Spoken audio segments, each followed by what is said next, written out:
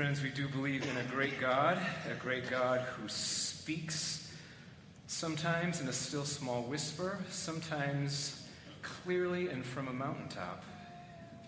And in the ancient days, God indeed gave 10 commandments to his people, and over the last month we have been diving deeply into commandments number 6 through number 9. And lest you fear that God is out to kill your fun and kill your joy, the exact opposite is true.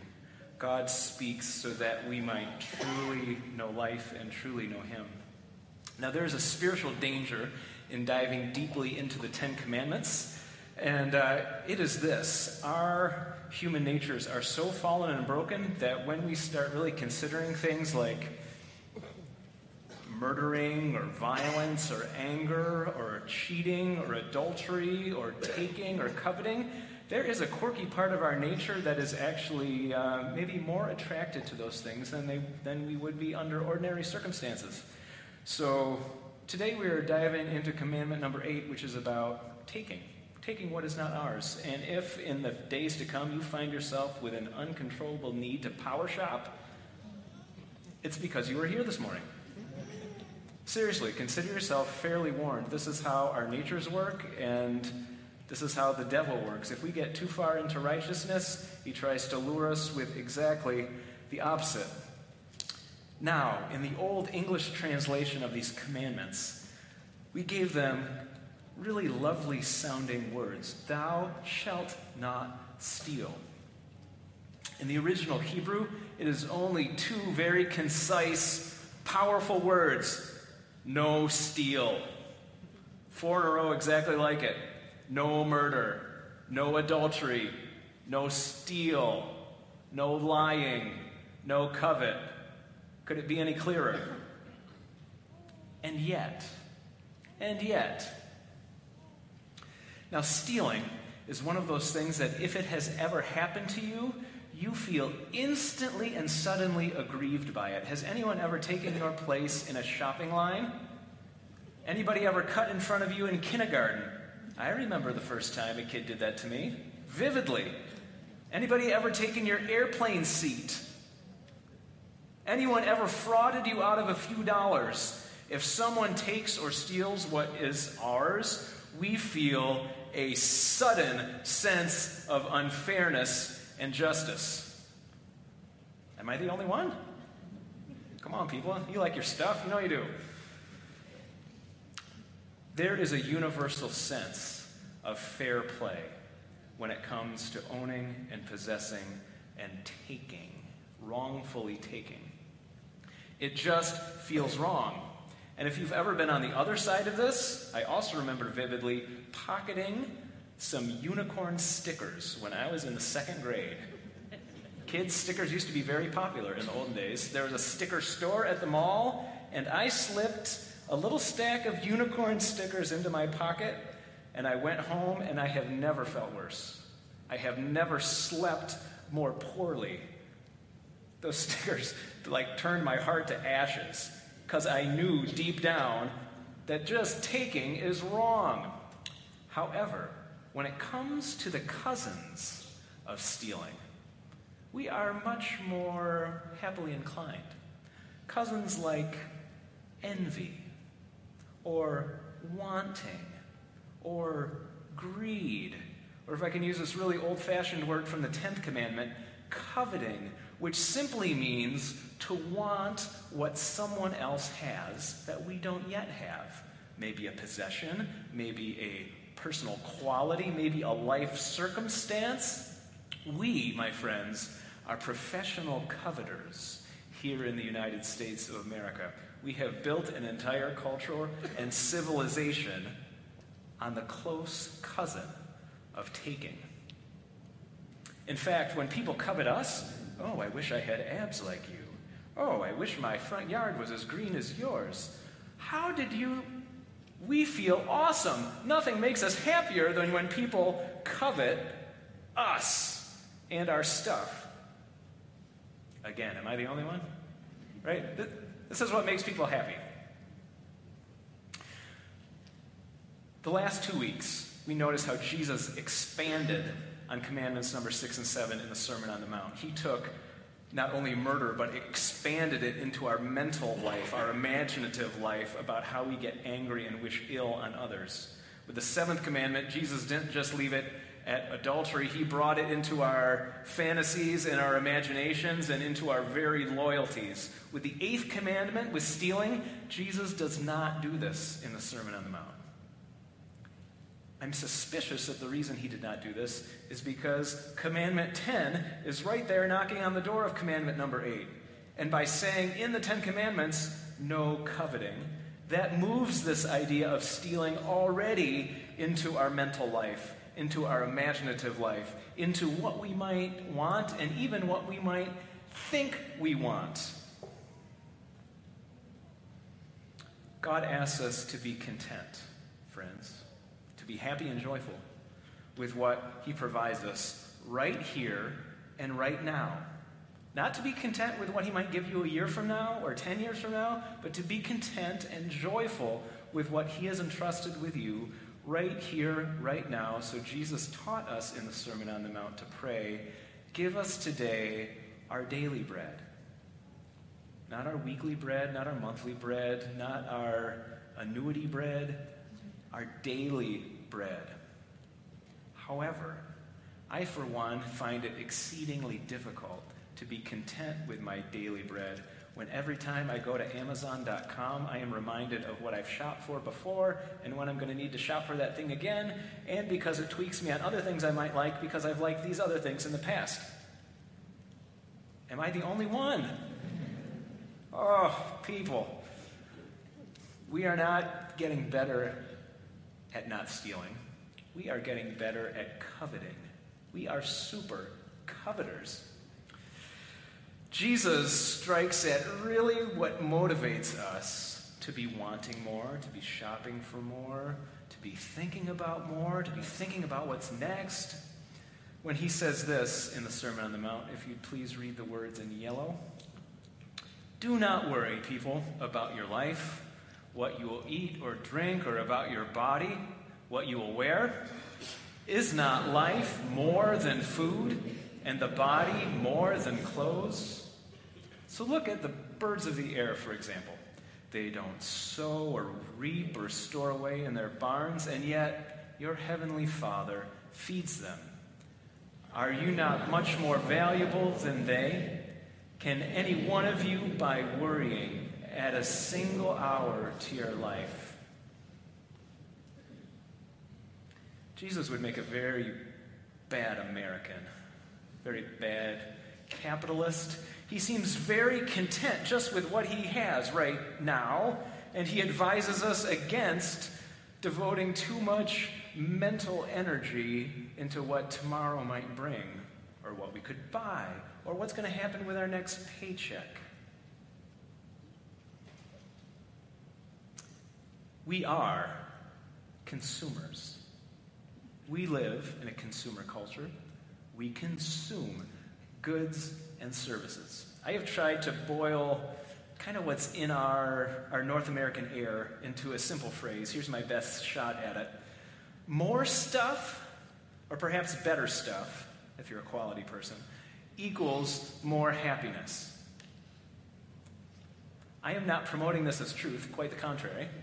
I'm saying this is what is in the very water that we drink and the air we breathe. This is the promise that more stuff, a bigger stuff, better stuff, a duplicate of maybe what you already have, just a slightly improved model, that will give you more happiness. Jesus himself presents a radically alternative kingdom, an alternative universe in which a different rule is true. And here is what I think Jesus' formula is. That less stuff equals more connectedness. That the less you are hanging on to with your hands or possessing actually creates a space within your life and within yourself to be more connected to your family, more connected to your friends, more connected to God.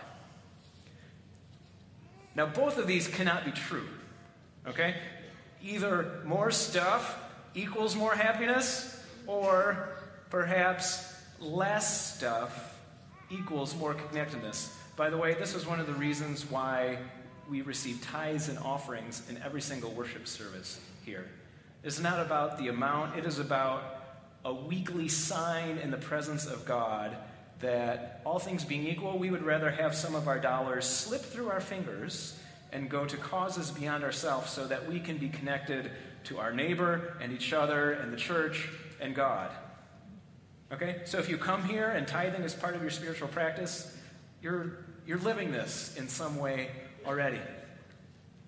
Now, to put some flesh on this, I am going to fire off some quotations and a few historical stories at you, okay? I'm going to start in the modern age with someone named Brad Pitt. Do we know who Brad Pitt is? Okay. He is not currently at the top of his powers, but a few years ago, when he was at the top of his game as an actor, he's a very handsome man, right? He has a lovely wife. He said this: "The emphasis in my life has been on success and personal gain. I am sitting right in the middle of it." Thank you, Brad, for making us all feel bad and inferior, right? But I'm telling you, this is not it. I am the guy with everything, I know it, but I'm telling you, once you have everything, you wake up and you realize you just have yourself. Does that sound like a guy who's found it? Not quite yet. Another guy, perhaps you've heard of, Tom Brady. It's Tall, Handsome Man Sunday here for Father's Day. Tom Brady, quarterback of the New England Patriots, a couple years ago, he said this: "I have all these Super Bowl rings, but I still think that there's something greater out there for me. I mean, a lot of people will say to me, 'Hey man, this is what it is. I've reached my goals, my dreams, my life, and yet I think, oh God, there's got to be more than this.'" Does that sound like a guy who's found it?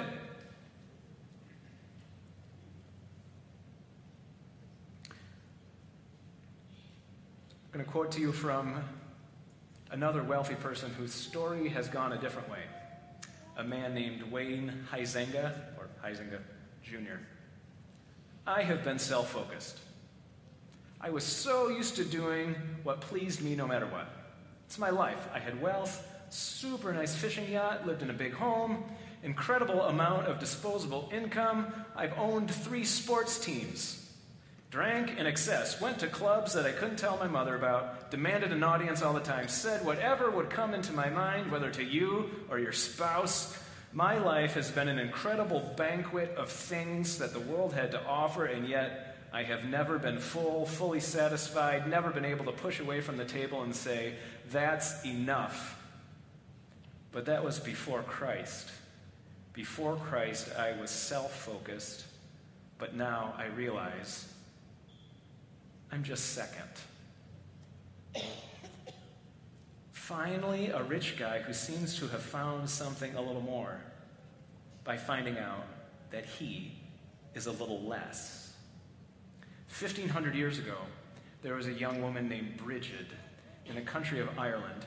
She too was extremely wealthy. Her father was a lord. She was one of the first converts after hearing the preaching of a man named Patrick. St. Patrick? Okay, this is in 500 AD. Bridget believes in Jesus Christ, and it makes a huge difference in her life immediately, and she begins to give stuff away, right? She's rich. She gives money away. She also figures out we have all kinds of silver and gold at home. She starts giving away forks and spoons and knives. Her father did not convert, did not believe in Jesus, and was a little frustrated with his daughter. Can you imagine this? So, it's 1,500 years ago in Ireland, right? So, this is how the story goes. Grabs his daughter by the hair, drags her to the horse cart, tells her that he's taking her to the nearby town of Leinster to marry her off to the local lord, and that she's going to spend the rest of her life grinding his grain for nothing. They ride to town, he ties her hands up, he gets out of the cart, he unbuckles his sword, puts it against a tree, because this was good Irish way. You don't want to enter a guy's house with your sword. It might mean you're angry. He's not angry. He just wants to marry off his daughter who's driving him crazy. He tells this man, hey, I have an additional free wife for you. Come out. She's lovely. They come out 15 minutes later, and there's Bridget. Her hands are no longer tied. The horse is gone. The cart is gone. The sword is gone. Because a beggar happened by, and Bridget said, "Hey, can you untie me?" And he untied her. And then she said, "God bless you. Let me provide for your needs. Have this horse. Take this cart. And here's my father's best sword."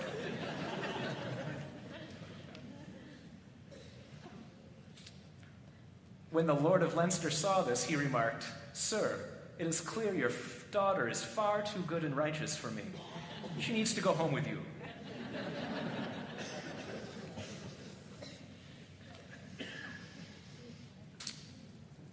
About 700 years later, in Italy, there's a man called Francis. Francis of Assisi, he, like Bridget, remarkable conversion when he was a young man, made a lifelong vow of poverty. He died when he was only 44 years old. In his last week of life, he was surrounded by 3 friends, and he made a very unusual dying request, did Francis. He asked his friends to strip him naked and to lie him on the bare earth, and then to walk to town and back, which would take about 3 hours. This was Francis's way of saying, "I have tried to let go of the stuff of earth as long as I have lived, and when it comes my moment to go home to heaven, I want no pretenses. I want my hands clinging to nothing. I want to die and go home to God the way I came into the world, just a naked soul in the presence of God." This is a man who took giving it all away extraordinarily seriously. And then there's Jesus of Nazareth. Jesus, who being God, did not consider equality with God something to be taken advantage of, but made himself nothing and took on the form of a servant, a slave, an infant. Jesus, who left the fabulous happiness, joy, riches of heaven to come to this broken and sin-ridden planet. Jesus, who when he grew into a man, quit his day job as a carpenter so that he could minister and preach and heal and be supported by others. It's remarkable to me that God had to be supported by the charitable giving of others. Jesus, who in the end even gave up his good reputation not only as God but as a human being and was crucified as a criminal. Could he give up anything more? Jesus, who gave up his dignity on the cross. Jesus, who had his last shreds of clothing gambled away by Roman soldiers whose custom it was not to crucify you with a modest loincloth, but to crucify you naked to the world. Jesus, who gave away everything to scandalously hang between heaven and earth. Now, friends, countless rich people have come and gone in the last few thousands of years. But in the church, we remember the ones that lost everything, that gave it all up so that they could be wholeheartedly, totally willing and available to connect to God and to live in the will of God. They are our heroes.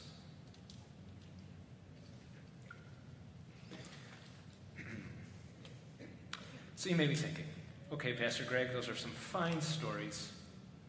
I haven't stolen anything lately. I feel inspired by Bridget or Francis, Jesus especially. So I promise a little less greed in my life, maybe a little less consumption for the next couple weeks. Call it good for the 8th commandment. I wish it could be that easy for us. It's not just avoiding the negative side of this commandment that God is after. There are some of us here who maybe even this week or this month, we have defrauded the government, we have embezzled, we have taken something. I've known fine Christian people who have gotten all kinds of messes. If that is where you are this morning, just breaking the 8th commandment, please know that God is not in heaven just ready to crush you. He wants you to stop immediately, no question about it. But God is here to say, I want to forgive you, and I want you to change your ways. And this is why I give you this command, because as you're breaking it, I know your heart is turning to dust within you. But please, please, please know, I am here to forgive you. I have given up everything through my Son, Jesus Christ, on the cross so that you can be forgiven.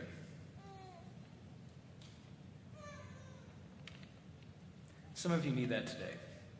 Some of you are not stuck in a cycle of taking right now. God wants to say something different to you. God wants to stretch you into living into the flip side or the positive side of this 8th commandment. Here is what the Heidelberg Catechism, a near and dear confession of our Reformed Church, says. Can we go to the next slide, please? Thank you. This is the positive side. I'll read the question. Please respond with the answer. What does God require of you in the 8th commandment? I must promote my neighbor's good wherever I can and may, deal with him as I would like others to deal with me, and work faithfully so that I may be able to give to those in need. Now, this is a long way from just don't steal, right? This is the true meaning and intention in the 8th commandment. That we would not only avoid taking, but that we would get in the happy habit of holding the stuff of this earth loosely and giving away as much as we appropriately can. Why do I have stuff? Why has God entrusted this church, your family, with so much material blessing? I think the best answer is so that we can hold it loosely and prove our love to God by not being overly attached to it. Joy does not come into your life by having both hands full and overflowing and clinging onto it. Joy comes from having a loose grip on whatever He has put into your hands. I'm experimenting with this a little bit at our house right now. Sometimes it feels good, sometimes it's a little awkward. So I've given up the game of golf this year. I really like to play golf. But there's some circumstances in my life that have made me realize, you know what? Instead of trying to be a really good golfer right now, it's done. It's not super noble.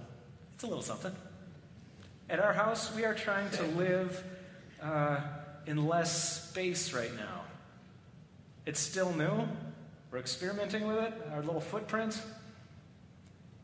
Not trying to recommend us as heroes here. I'm just saying, there's little ways for us to hold things more loosely. Perhaps with your phone. Rather than having it provide digital reminders of when you need to simply shop for stuff, perhaps you can use that timer on your phone to remind you of the best time of day when you connect to God by reading the Scripture, or when it's time to pray. That's a great way to use a phone.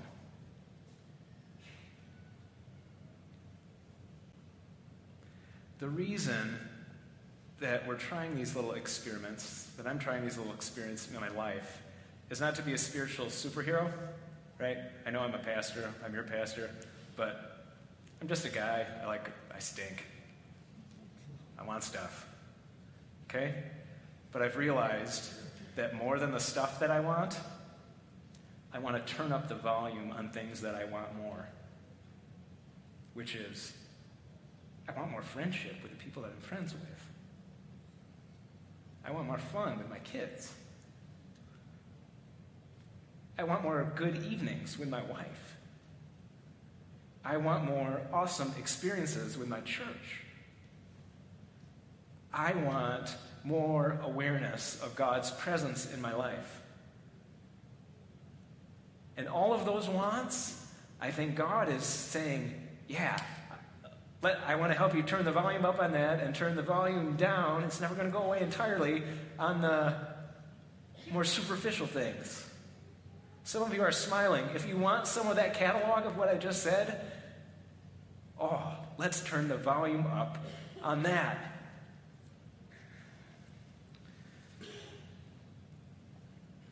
God in the 8th commandment not only wants us not to avoid stealing, is not only promoting doing good and holding things loosely. I think God is also, if I can put it this way, God is also promoting holy robbery. Holy robbery. And here's what I mean. One way of thinking of what Jesus did is that he took our sin away, right? That he washed us clean. One of the things Jesus did, if I can put it this way, is that he took the burden of guilt and shame and sin that was rightfully ours, and he stole it from us. Like, that's a great kind of stealing, right?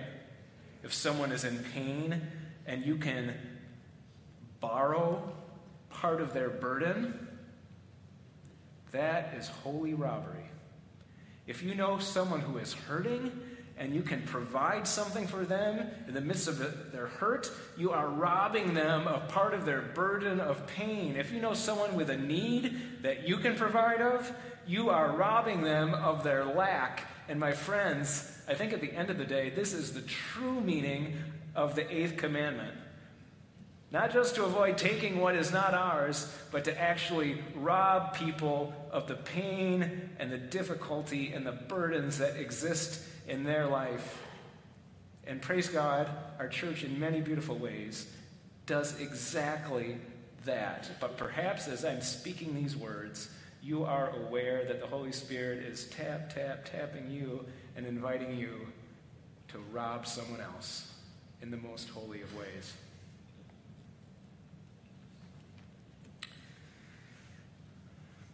So lastly, friends, a little spiritual exercise. Would you hold your hands out and perhaps bring to mind something that before walking in this room today you thought you really wanted. Like, hey, if I get this Father's Day gift, awesome.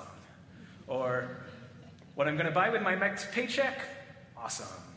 Or if I can get this a month from now, super awesome. So bring that thing to mind and close your hands on it. Like, own it. That's real.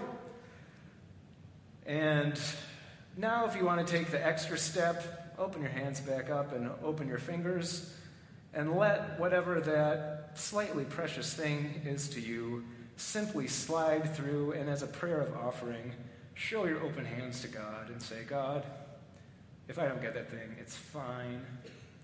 As long as there's more of you. As long as there's more love and community and togetherness and friendship in my life, that thing can pass through, God. I really want more of what you want for me. And friends, when we show God that prayer, when we have the courage to reject our wants and our needs, Jesus says, when you seek first the kingdom and my righteousness, all of these things will be given to you as well. Therefore, do not worry about tomorrow. God's got it in his hands. Tomorrow will worry about itself. Each day has enough trouble of its own. Thank you, Jesus. Amen. Will you pray with me? God, please forgive us for thinking that more material stuff or a different set of circumstances would truly satisfy us and make us happy. God, give us the wisdom to keep seeking your kingdom and create in us the openness, the largeness of heart, so that we can welcome you and all the signs of your presence in. We love you, God. We want more of you. We want more of your will. In Jesus' name. And everybody said, amen.